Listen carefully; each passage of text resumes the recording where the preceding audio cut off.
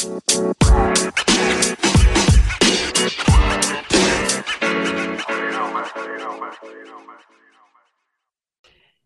welcome to Sharp Angles Podcast. I am Dan Pizzuta, joined here by Rich Hribar. Rich, it's been a while since we've done this. I think post drafts was our last one, but here we are, probably hopefully getting into these a little more regularly. So as we kind of sit through the kind of a little bit of deadness from the off season, how you doing today?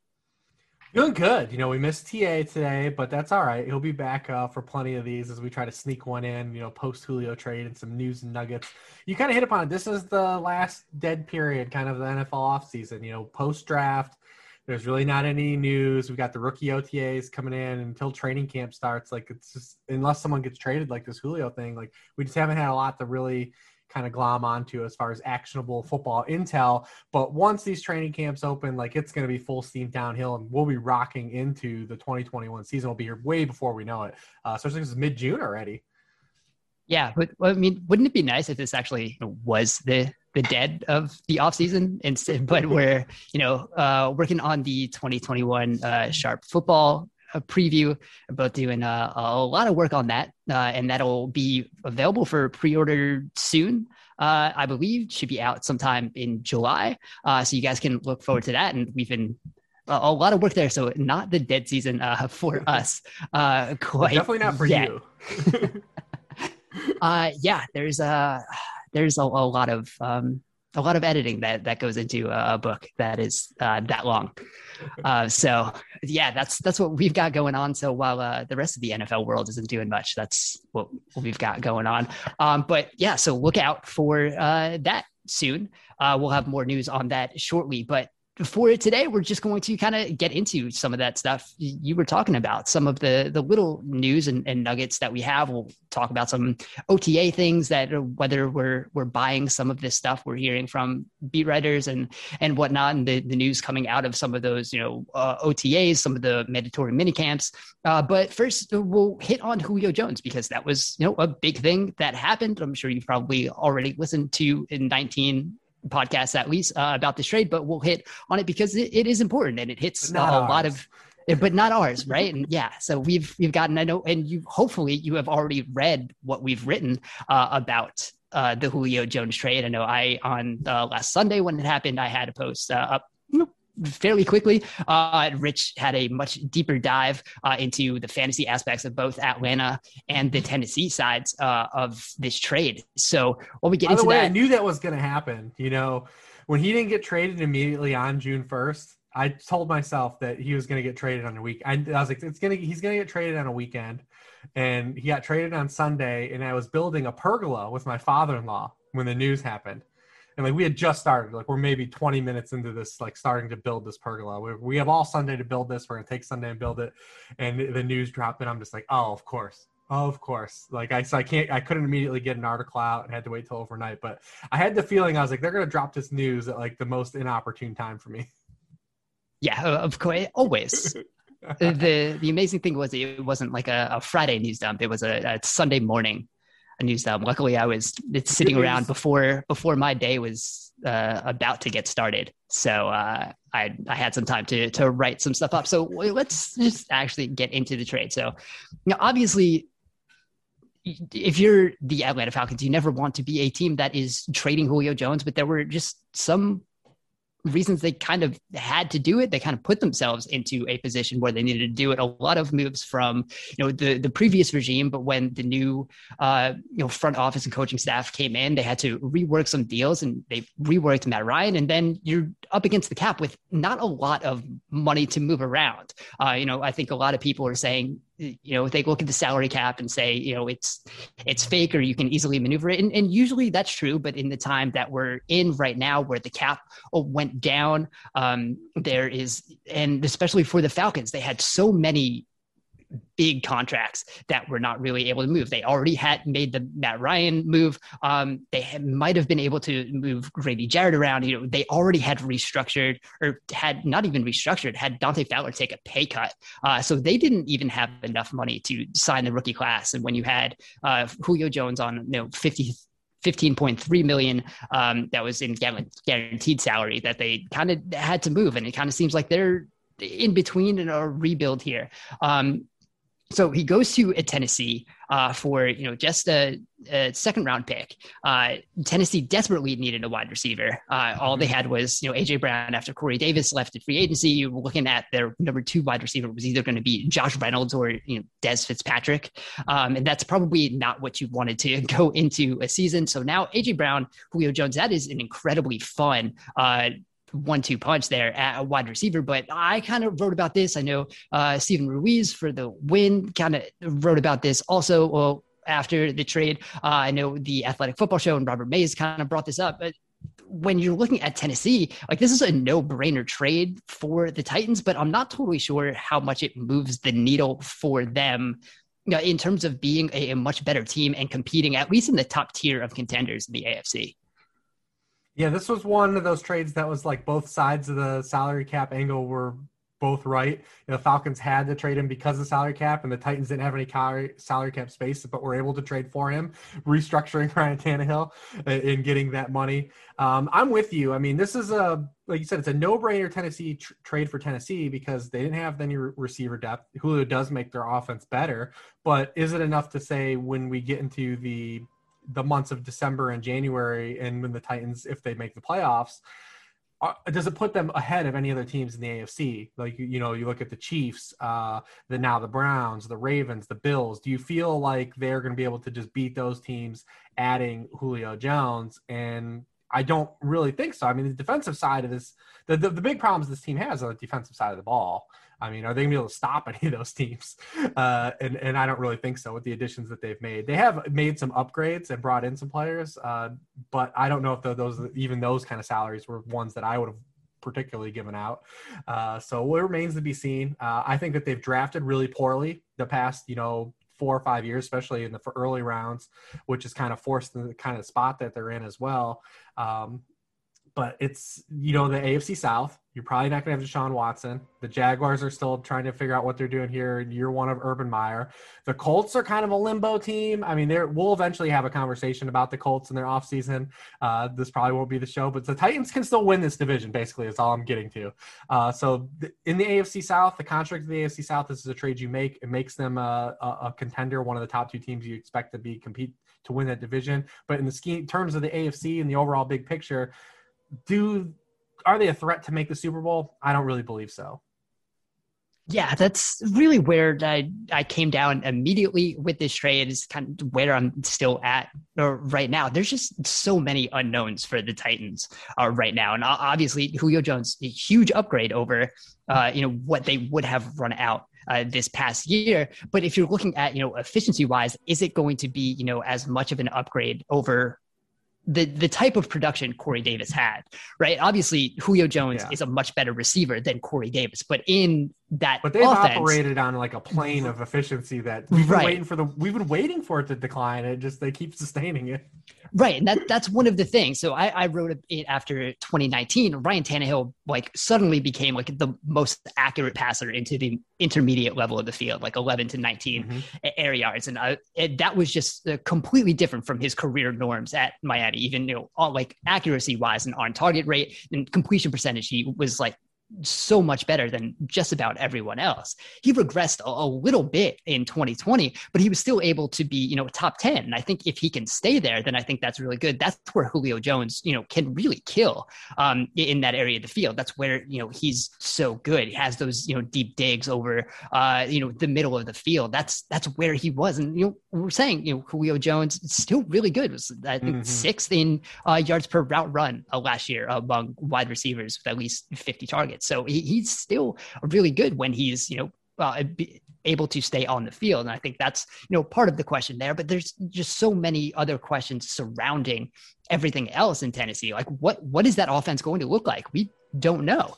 Arthur Smith now is in Atlanta. Todd Downing is taking over as offensive coordinator. He had 1 year as an offensive coordinator with the Raiders in 2017. That was, very uneven. I think they finished, they were okay in DVOA, but they finished the year much worse than they had started.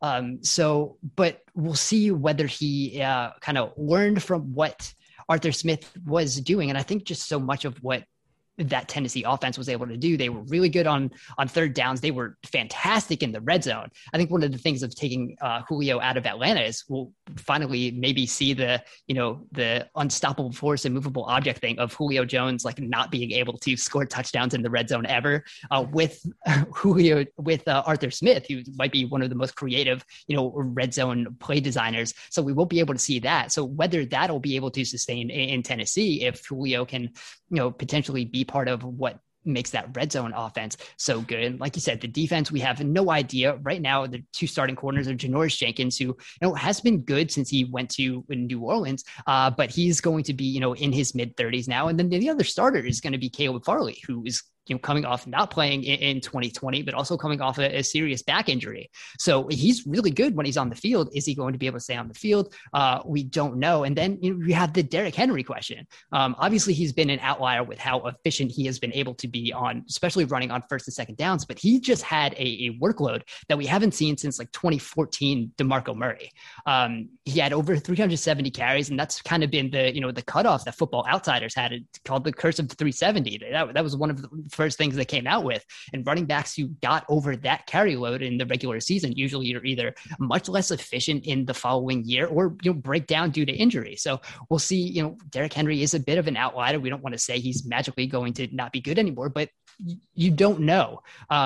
Relying on a type of running back like that, and as heavy as they do, is that offense still going to be able to be as efficient as it was if they're still so run heavy on first and second down? There's just so many things for this Titan side that there's so many questions that Julio himself does not answer. So like we said, it's a no-brainer when you can add someone like Julio Jones, but in the context of the Titans, they just had so many other questions that adding someone like Julio just doesn't magically make them a top-tier contender, especially in the AFC.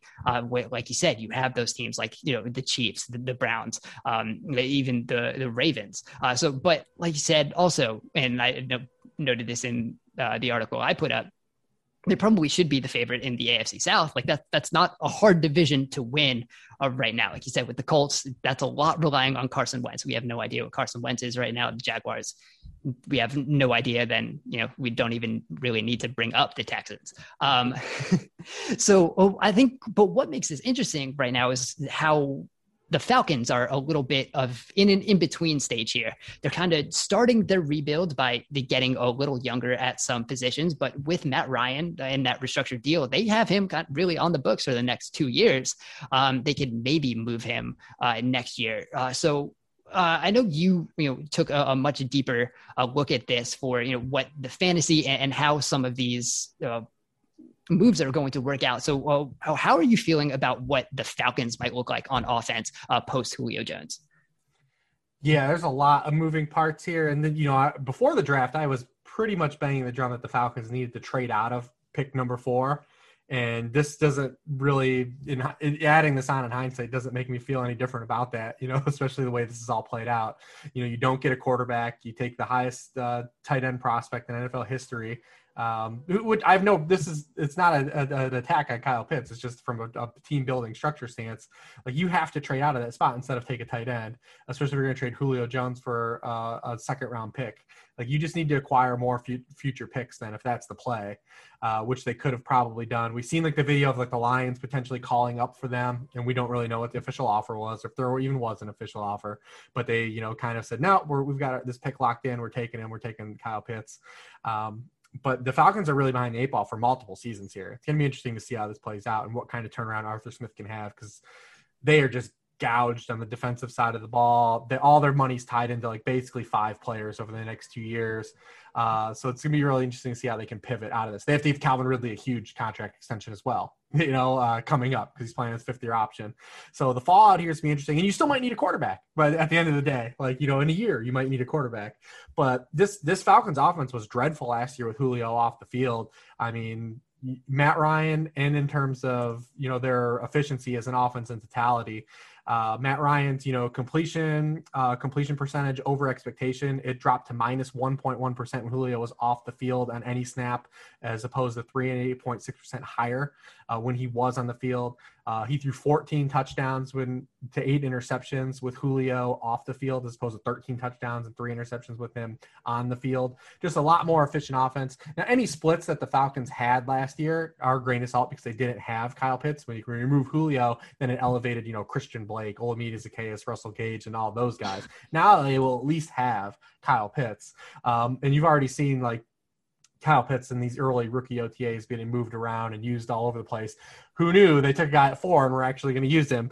But hey, we'll take that. Calvin Ridley obviously gets a little bump, but you see Calvin Ridley has the foot surgery this week. You don't feel good about that. You trade Julio Jones, and the guy that's going to take over and be your future wide receiver 1 is already having foot surgery. No matter how minor it could be, it's still, you don't feel good about it. So this Falcons team is really in an interesting situation. I think if they really believe Russell Gage is good, they're also going to be behind the 8 ball here as well if they don't extend him. If you believe Russell Gage can be an effective player for you, you have to extend him now because he's in his contract year, expiring contract. You have to find a way to get him signed, because if he comes out and plays and elevates his stock, not only do you have to give Calvin Ridley a contract extension, you'll need to give Russell Gage one as well. And he might be squeezed out. And then you're chasing the position of productive player you had this season again. So, they're really in a real kind of, turnstile of kind of transition here. I don't think that they have a great plan, or if they even have a true plan right now that they're following.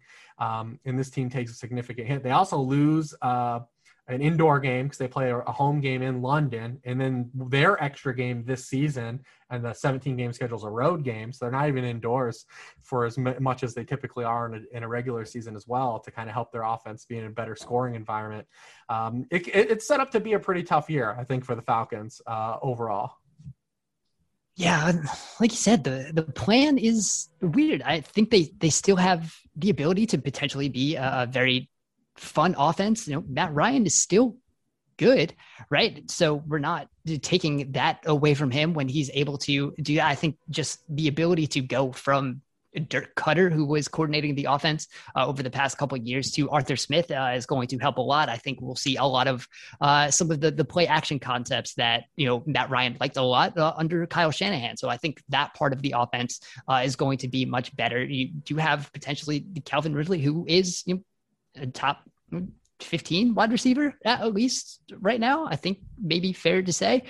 So you do have that. You like you said, you're going to have the Kyle Pitts, so you are going to be able to have some of this, positional flexibility, especially if you're looking at, some of the 12 personnel they're going to be able to have with Hayden Hurst on the field. I think that could potentially be an advantage for the Falcons, especially with Pitts, where you can either have him in line. It's going to look like it's a very heavy personnel, or you can split Pitts out wide, and it's going to basically act like 11 personnel with Kyle Pitts. So I think that's part of what it can be. So it's going to be a potentially fun offense. Like you said, the defense not going to be great, although we're kind of following some of these late season Falcons defensive splits that they have, every year after, Dan Quinn gives up play calling and someone else takes over. The Falcons look good on defense for the second half of the year, and then Dan Quinn takes over defensive play calling again to start the next season, and then the cycle continues. No Dan Quinn this year, so the Falcons looked much better in the second half of last season. Whether that's going to translate to splits for the second half of the season, rarely actually translate over to the next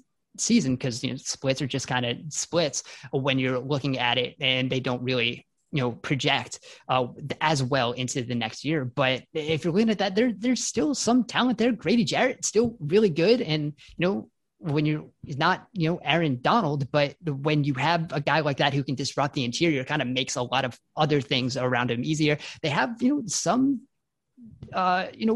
interesting young guys, so they could potentially be starting a bit of a rebuild quicker than we might expect them to be. They're not going to be terrible, which I think is part of the point, right?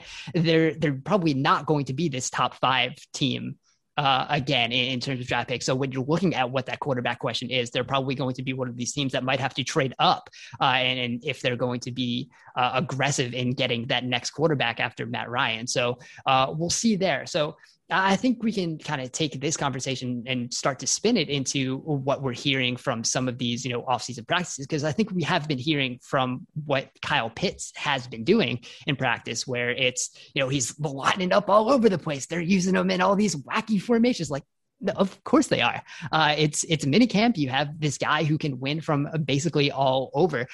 So for Pitts specifically, how are we feeling about what he could potentially do? Are we buying that he's going to be moved all over the place, or are we just looking at what this is just kind of overhyping, obviously, the best rookie that the Falcons have right now, who's going to be taking a much bigger role than a normal, even first rounder rookie tight end would take.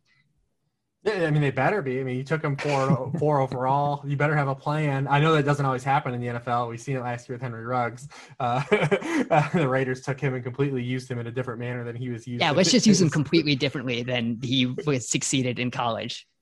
But I mean, I've been pro Kyle Pitts the entire time, not just from a reality stance, from a fantasy stance as well. For him potentially having one of the best rookie seasons, potentially ever, especially when you add a 17th game of counting stats on, if he can make it to the season healthy, what he can do. Now you just get rid of an alpha target hog like Julio Jones, and you plug him in. The dynamic here, it's gonna be interesting, is we're gonna get the Arthur Smith answer, right? Like for both sides of this trade. We're going to find out how much of an impact Arthur Smith had in the resurrection of Ryan Tannehill, and how much he can get credit for in elevating an offense that takes a downgrade. Because no matter what way you shake this out, the Falcons' offensive personnel is relatively the same as it was last year, except for you change Julio Jones for Kyle Pitts. And asking Kyle Pitts year one as a rookie to be Julio Jones is a lot to ask. That's a large void to fill. So we're gonna get an answer on Arthur Smith and his impact in both situations pretty early. But yeah, I mean, you have to buy this with Kyle Pitts, especially after the trade. Like he's gonna be a focal point of their passing game, and if this foot thing with Calvin Ridley is something more than it's let on right now in June, when we get to August, they're going to need him even a step further. But I think we'll see him, move around a lot. He played just, 57.4% of his career snaps at Florida came in line. So he's going to basically be their de facto slot receiver. We'll see him move outside. We'll see him get used in the red zone. Totally buying the narrative of Kyle Pitts being a guy that this Falcons passing offense is going to lean on right out of the box. Yeah, it's just, I'm really interested to see how they are going to use him. I think he has a lot of value in the NFL as an inline player, where you can kind of, disguise what you're going to be doing, especially, depending on the other personnel on the field. But like you said, how often he's split out wide. I know when I was looking at the draft, yards per route run as an isolated receiver. So when you are the lone guy, and, we know that's what the Kansas City Chiefs like to do with Travis Kelce a lot, and that makes some of their offense really explosive. When you have the 3-by-1 set, Kelce is the ISO guy on the one side of the field, and then you have, the Tyreek Hill and Mecole Hardman, whatever. And obviously, Atlanta does not currently have the three wide receivers who are going to, put the fear into opposing defenses like a Tyreek Hill and Mecole Hardman might on the opposite side of the field. But Kyle Pitts was 12th in yards per route run as an isolated receiver last year, and that he had the same yards per route run as Devontae Smith. And the fact that he had at least 20 targets in that as a tight end is pretty insane. So I think he can be used in that way. So I think, they're basically going to be forced to be a little creative. And I think Arthur Smith already is there. He's been so good at designing these routes that are going to get guys open and into space, figure out ways to get yards after the catch into like the intermediate range too. I think that was so much about what made Corey Davis really good last year, even the year prior, where he didn't have the total yardage. He was still finding those ways to get Corey Davis into the intermediate areas and getting yards after the catch in that area where the yards after the catch isn't always very high. So I think we're going to see a lot of open space there that the Falcons are going to be able to take advantage of. So I'm really excited to see what that's going on. I'm not sure if it's going to win a lot of games, but that's I think where the Falcons are going to be. As we move on here, let's talk about some other guys that we might be buying into. Another guy who's been been used or reported to be used all around is Antonio Gibson in Washington. When he was at Memphis, it was kind of just he was all over the place. It was kind of a slot receiver. Only had 70 something carries as an actual running back. He was, very much a running back last year, but this year apparently in camp getting more run as a pass catcher. That was something that went to J.D. McKissic a lot, and I think with Ryan Fitzpatrick at quarterback, we're not going to get a billion -2 air yard passes to J.D. McKissic in the Washington offense this year. So are you buying the Antonio Gibson super usage this year, as we're getting reports from camp about that? Gibson's rookie season, I think, was a total opposite of what we kind of thought it might be, coming into last season. He only had 33 total carries at Memphis, was used more as like a slot receiver. We thought maybe he'd be used in the passing game a lot as a rookie and then kind of be nursed along in the running game. And it was a total opposite. They just completely let him learn the position as being like an early down banger and grinder. And he answered that. I mean, he had 170 carries as a rookie in 14 games, really, essentially 13 because he got hurt early in that Pittsburgh game with turf toe. And was really productive, 4.7 yards per carry and 11 rushing touchdowns as a rookie. And just learn to play like that aspect of the game that we thought was the biggest question mark of coming in as a rookie. And they didn't use him in the passing game at all. I mean, he had 11 touches on third down all season long. And that's something we, anticipate to flip in year 2. I mean, J.D. McKissic's a really solid player. He's a really solid role player in the NFL at all his stops in Detroit and Seattle prior to Washington. But he's also not like a cornerstone offensive piece. Like you cannot go into your offensive approach in the offseason and say, we are willingly want to give J.D. McKissic another 110 targets. Like that's J.D. McKissic should never have 100 targets in this season. Well, remember last year there was a 2-week span where he had 30. He had 14 and 15 in back-to-back games. He had 29 targets in a 2-game span. As someone who has rewatched that Washington offense for the Football Outsiders Almanac, I can tell you there have been a lot of unnecessary throws to J.D. McKissic in that offense that are just never need to be done again.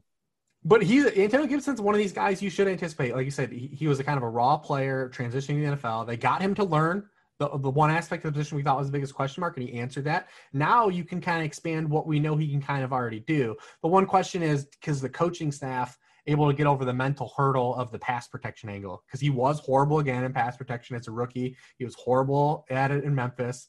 But, the coaches tend to misnomer these guys that can't pass protect by taking them off the field in passing situations, when in fact, more often than not in those situations, running backs are just running pass routes. They're not in pass protection. You actually pass block more typically in early down situations than you would in a third down situation where you're not having to do a blitz pickup. You're running a route, you're releasing.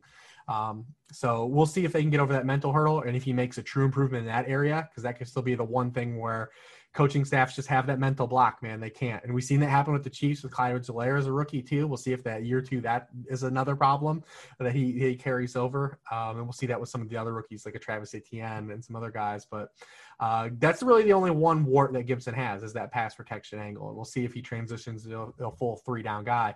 But from a Washington stance, like they absolutely want to take this a step further in year 2 and incorporate some of his playmaking ability and what he did in the open field with Memphis and make that a part of their offense moving forward. I have to assume that's why they drafted him, and why they banged the drum for taking him where they did. Yeah, you would think. I think one of the interesting things, and when you bring up the pass protection, is how often Washington was in empty last year. They were at 6th in the percentage of their offensive snaps that came in empty. And a lot of that was because, Dwayne Haskins really couldn't do much. It helped him read the defense. Alex Smith really was just going to get the ball out as quick as humanly possible. So that just got more guys into routes and it slowed down the pass rush a little bit, gave him some more options. But the Dolphins last year were 8th. They were just right behind. So Ryan Fitzpatrick did have some of those snaps in empty. I'm a little weary. We'll probably get to this conversation in a later episode. I'm a little weary about Ryan Fitzpatrick helming an offense for a full season. So much of his progress last year was just being incredible under pressure. He had more yards per attempt under pressure than he did from a clean pocket, and that's something that's just not sustainable. So we'll see how that translates into another season with another team. But with Washington being in empty so often, I think that helps Antonio Gibson in the passing game where he won't have to pass protect. There he'll be able to, kind of get into space there. And, Washington used a lot of motion last year. Used a lot of jet motion. They tried some stuff. It didn't really work because of the quarterbacks in the passing game. In the run game, it worked really well. Antonio Gibson did really well when they were opening some gaps for him with jet motion. I had I tweeted something out yesterday about rushing touchdowns on plays with jet motion. Antonio Gibson had 3, and that was tied for second in the league, along with Alvin Kamara and my favorite, Jared Goff, also had 3 rushing touchdowns with jet motion, which just to go on a slight tangent here was amazing just because the Rams used jet motion so often when they were running. They kept it on their quarterback sneaks from like the 2-yard line. It was great. It did absolutely nothing to open up a gap for the quarterback sneaks, but just to watch it with jet motion was great. And then J.K. Dobbins had 4 touchdowns. He led the league. But that was another thing where, Antonio Gibson's were, they were long touchdowns. They were where that motion was opening a gap. It got the defense trying to figure out where they were going to go. So I think he is going to be much bigger a part of that offense going forward. And some other things as we touch on, Washington, Dyami Brown caught a long touchdown. And so we're just all we're looking is for a confirmation bias with these early OTA and mini camp reports. So Dyami Brown going to be the greatest deep threat that has ever come out. So let's talk about some other deep passes, because elsewhere in the NFC, we're getting a Darnell Mooney and Justin Fields connection early on some deep passes. And I don't think we need many reports on Justin Fields being a great deep passer for us to believe that to be true. I wrote about that before the draft, about pretty much every quarterback who was going to be drafted early in this class was a great deep passer. Justin Fields was one of the best, also a great intermediate passer. I think we're also seeing that come to fruition early in Bears practices also. So, one, are we buying Justin Fields looking as good as he's been reported? And then are we also buying what we're seeing with Darnell Mooney potentially, unlocked with a better deep passer and just a better quarterback in general? Well, anyone that's listened to this show or thought, like, everyone knows the pro Justin Fields camp all of us have been in. So it's just a matter of when he gets on the field and how long Matt Nagy can string along the notion that Andy Dalton is, is going to start games. And, maybe week 1 when they play the Rams, it's not Justin Fields, but immediately after that, it should be pretty much in contention if he doesn't win the job. I mean, Sunday night football needs Andy Dalton. I don't know what. Yeah, I'm of the opinion that they should just swerve into it, especially if a guy like Matt Nagy, when this is the time, like, you got to swerve into it and just start him, especially when we saw, Andy Dalton's performance with a better, offensive weaponry surrounding him with the Cowboys last year, and just how much he struggled as a passer, and stepping into a situation where the personnel is definitely weaker on the Chicago offense. You're going to need to open up Justin Fields and use his rushing ability in your offense as well. We've seen them have a little bit of success with that with Mitchell Trubisky in the Matt Nagy play calling days, but eventually Trubisky's actual shortcomings eventually kind of derailed anything that they would try to do. I think the book's still open on Matt Nagy. I mean, all these coaches, I tend not to go overboard with them on being good or bad, because so much is dictated by their actual true personnel. And Matt Nagy, since he's been in Chicago, compared to what he was with in Kansas City with Andy Reid, it's been a step down. It's a significant step down in terms of talent. So, having a guy like Justin Fields, I think, can make a lot of coordinators look a lot better in the eyes of the public. So we'll see what Matt Nagy can do with him when he eventually takes over. And he should start. I mean, you look at since 2008, we've had 39 quarterbacks taken in the first round. 17 of them immediately started in week 1. 26 of those players were starting by week 4 of the season. 29 of those players started more than half their games as a rookie. Just Jake Locker and Jordan Love last year, the only 2 guys that didn't start any games as a rookie that were taken in the first round of this span. So we need to anticipate Justin Fields is going to play. He's probably going to play early. And then what that really does for this offense, outside of being able to use mobility, is you get a functional passer now for Darnell Mooney, a guy that the staff has been banging the drum for, saying like, hey, this guy was open a lot last year. We couldn't get him the football. This is a guy that ran a 4.38 at the combine last year and averaged 10.3 yards per catch as a rookie. Like that can't happen. Like for a guy that has his the archetype of receiver he is. He's not a guy that you're going to be giving to like drags and stuff like that and using on a lot of in-cutting routes. Like you're a guy, you want to get him with deep outs, comebacks, and 9 routes. He had 23 targets over 15 yards downfield, over 20 yards downfield this year. That's 15th in the NFL amongst all NFL players. You expect that for the archetype he is. He caught just 4 of those targets. Just 6 were deemed catchable. That was 52nd in the league in terms of catch ball rate. Now you give him a guy like Justin Fields, a guy that can move the ball downfield, who also a guy that you've talked about a lot of times. He's looking for that ball. He's looking for the downfield throw. And maybe the Bears can coax out some more intermediate throws for him and taking the check down a little bit. But Justin Fields is a guy that he's dialed up, man. He's going to stand in there and take hits and throw that ball down the field. You highlighted he was 6th amongst all prospects since 2016 and on target rate on those throws. So that can give a guy like Darnell Mooney in this Bears offense another avenue that they just didn't have last year with Mitchell Trubisky and Nick Foles.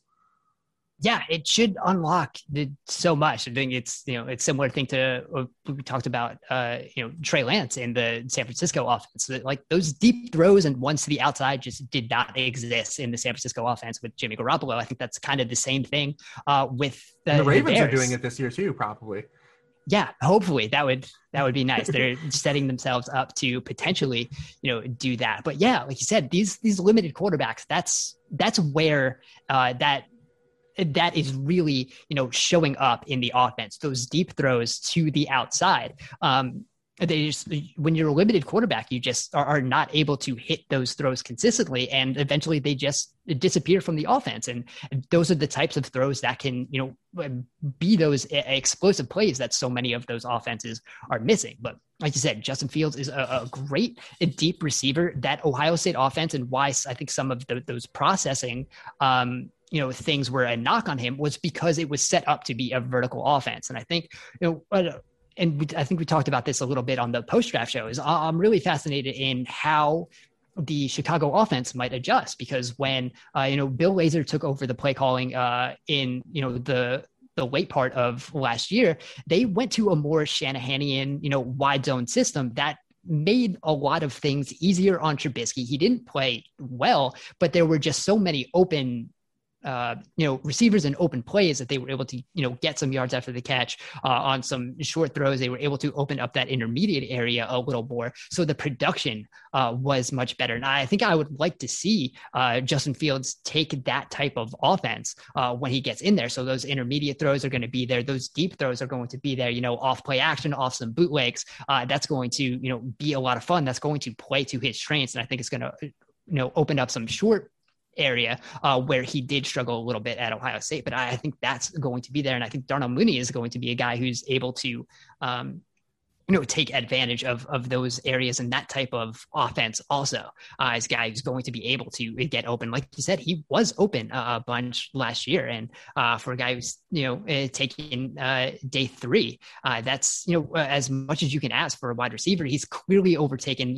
Anthony Miller in that rotation. So he should be the number 2 guy. And if they're going to throw as much as we probably think they are, that's a guy that's going to get, a fair amount of targets. And then, but the Matt Nagy thing is real interesting to me, because I like you said, I have no idea what Matt Nagy is. He's supposed to be this good offensive mind, but when we saw that like really unsustainable Mitchell Trubisky season, where we all knew that just wasn't going to happen following year, instead of fixing the offense, like you said, they haven't had the personnel, but he's also kind of been part of that.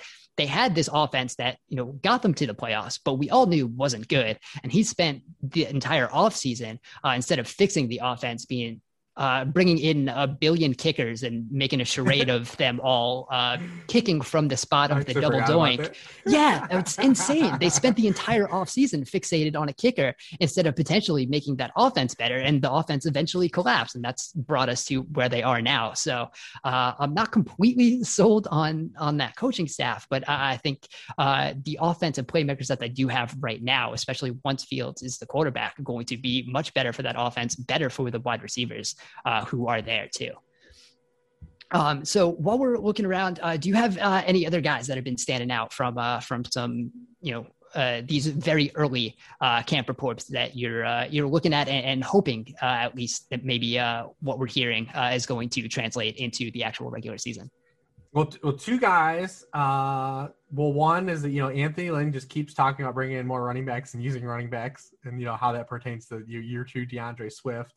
And then we've seen a lot of reports already from early Chargers camp about the role Mike Williams is going to have in this new offense. I think that one is interesting because, I've always been a big Mike guy. I've always liked him. He's my archetype of receiver, that big body guy that can win downfield and win in the red zone. But, he's always played with Keenan Allen, a guy that's just been a target succubus for good reason. Keenan Allen's a really good player.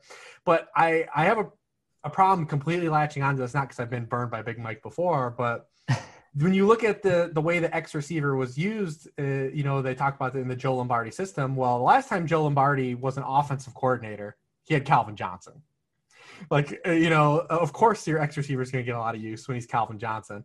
And when you look at the Saints teams he's been attached to, they've actually used their X receiver in a different manner than where Mike Williams wins. You think about Marcus Colston and Michael Thomas, where those guys win are not the areas where Mike Williams has won, to this point in his career. Can he win in that area? I think he's a little better in that area. There's a reason he got drafted in the top 10 overall, not only because of a reach, but I think there's a little more nuance to his game than we've seen so far in the first 4 years of his career. But is he Michael Thomas and Marcus Colston? No, he's not. He's not that kind of intermediate receiver. He's way more of an over-the-top vertical guy than those guys were. So I do have a hard time just pigeonholing what the Lombardi offense is, the one that he called, and then the ones he's been attached to, completely rolling over as transitive property for Big Mike being in this guy that's going to be really leaned on. But without Hunter Henry on this roster, you just replace him with a 34-year-old Jared Cook.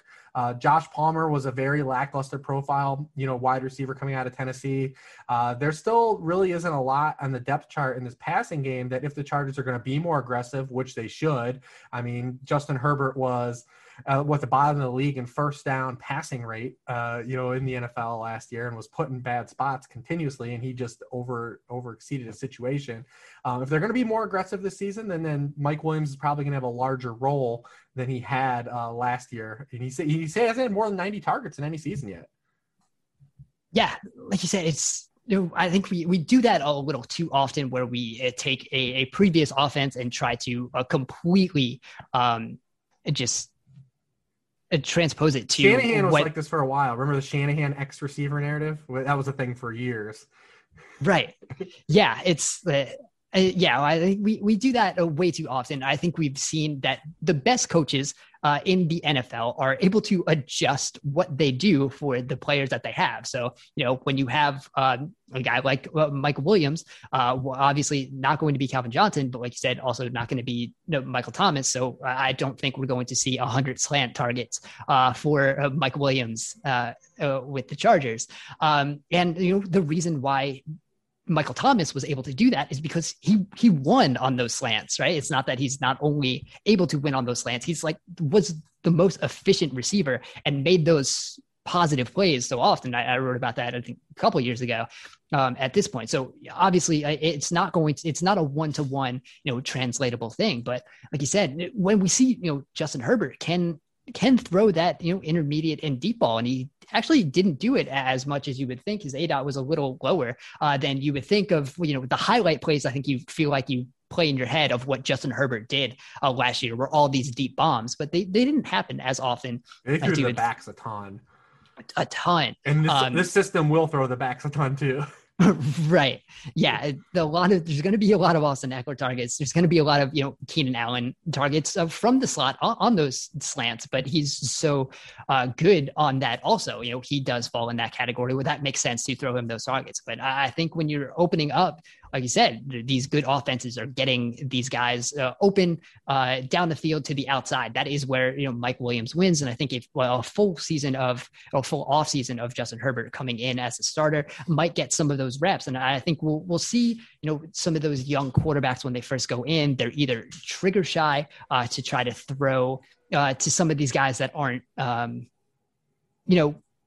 The windows are smaller. Right. The windows are much smaller. So you have a guy like Mike Williams, probably not going to be 3 yards behind his defender at any point throwing down the field. So there's got to be a little more trust there. So I think we might see that relationship, grow a little more while there's, more time to work that out. Justin Herbert getting work with the ones while he's, in all of these OTAs and mini camps and going into training camp. So yeah, I think I'm not sure Mike Williams is going to be an 100 target guy, because I think they do like some of their other, deep options. Like you said, I know they did draft Justin Palmer higher than, I thought he would, but they have guys like, Jalen Guyton, who was able to, they had some of his, deep crossers from the slot last year, and he was able to, spring for some of those big plays. So there is a lot going on. And Jared Cook was the Saints deep threat last year. For the past 2 years. Yeah. So that was, kind of by default, because they had no one else to do that. But, he was able to, win on those type of routes. So I think we will see some more vertical elements to this Chargers offense. So I think that is going to be fun to watch and see how that develops going forward.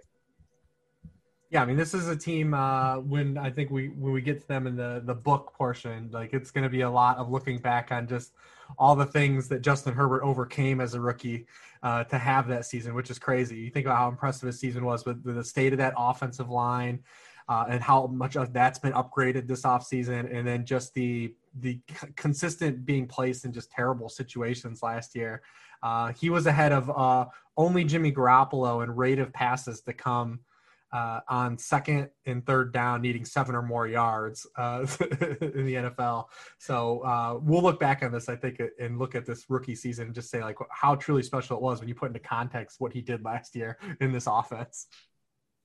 Yeah, and I think it's also going to be a bit of a give and take a little bit, because he's probably going to regress in some areas. He was definitely also he was also another player who was great under pressure, and I don't think we'll be able to completely project that he's going to be one of the best players under pressure going forward. But he was still above average from a clean pocket, so it's not like that was completely everything he did was under pressure. But he'll also hopefully be under pressure less. He'll probably be able to, develop in some areas. So there's going to be a give and take. And even where if, the numbers aren't as good as they were last season, he's still going to develop in some areas and might just be a better quarterback overall. And I think that's going to help with a guy like Mike Williams, especially, who can potentially be there. And interesting to see, because Mike Williams playing under that 5th-year option right now, it's about $15 million. So we'll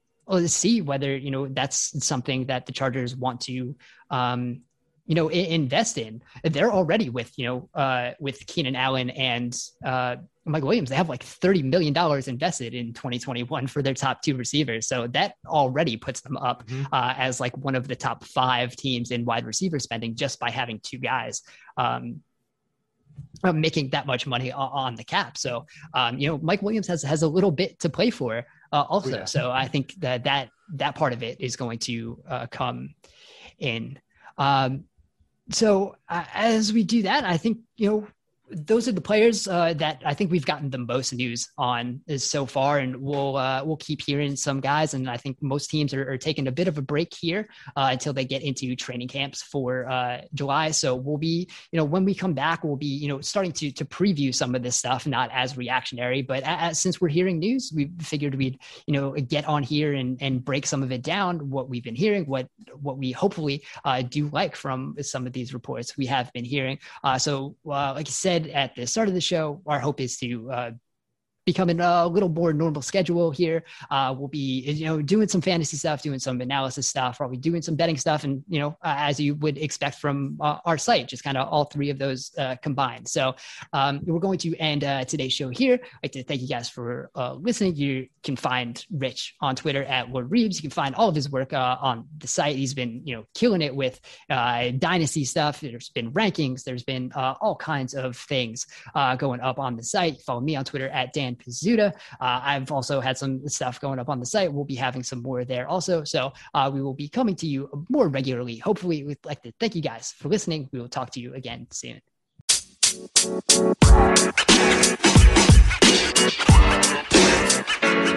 know, man.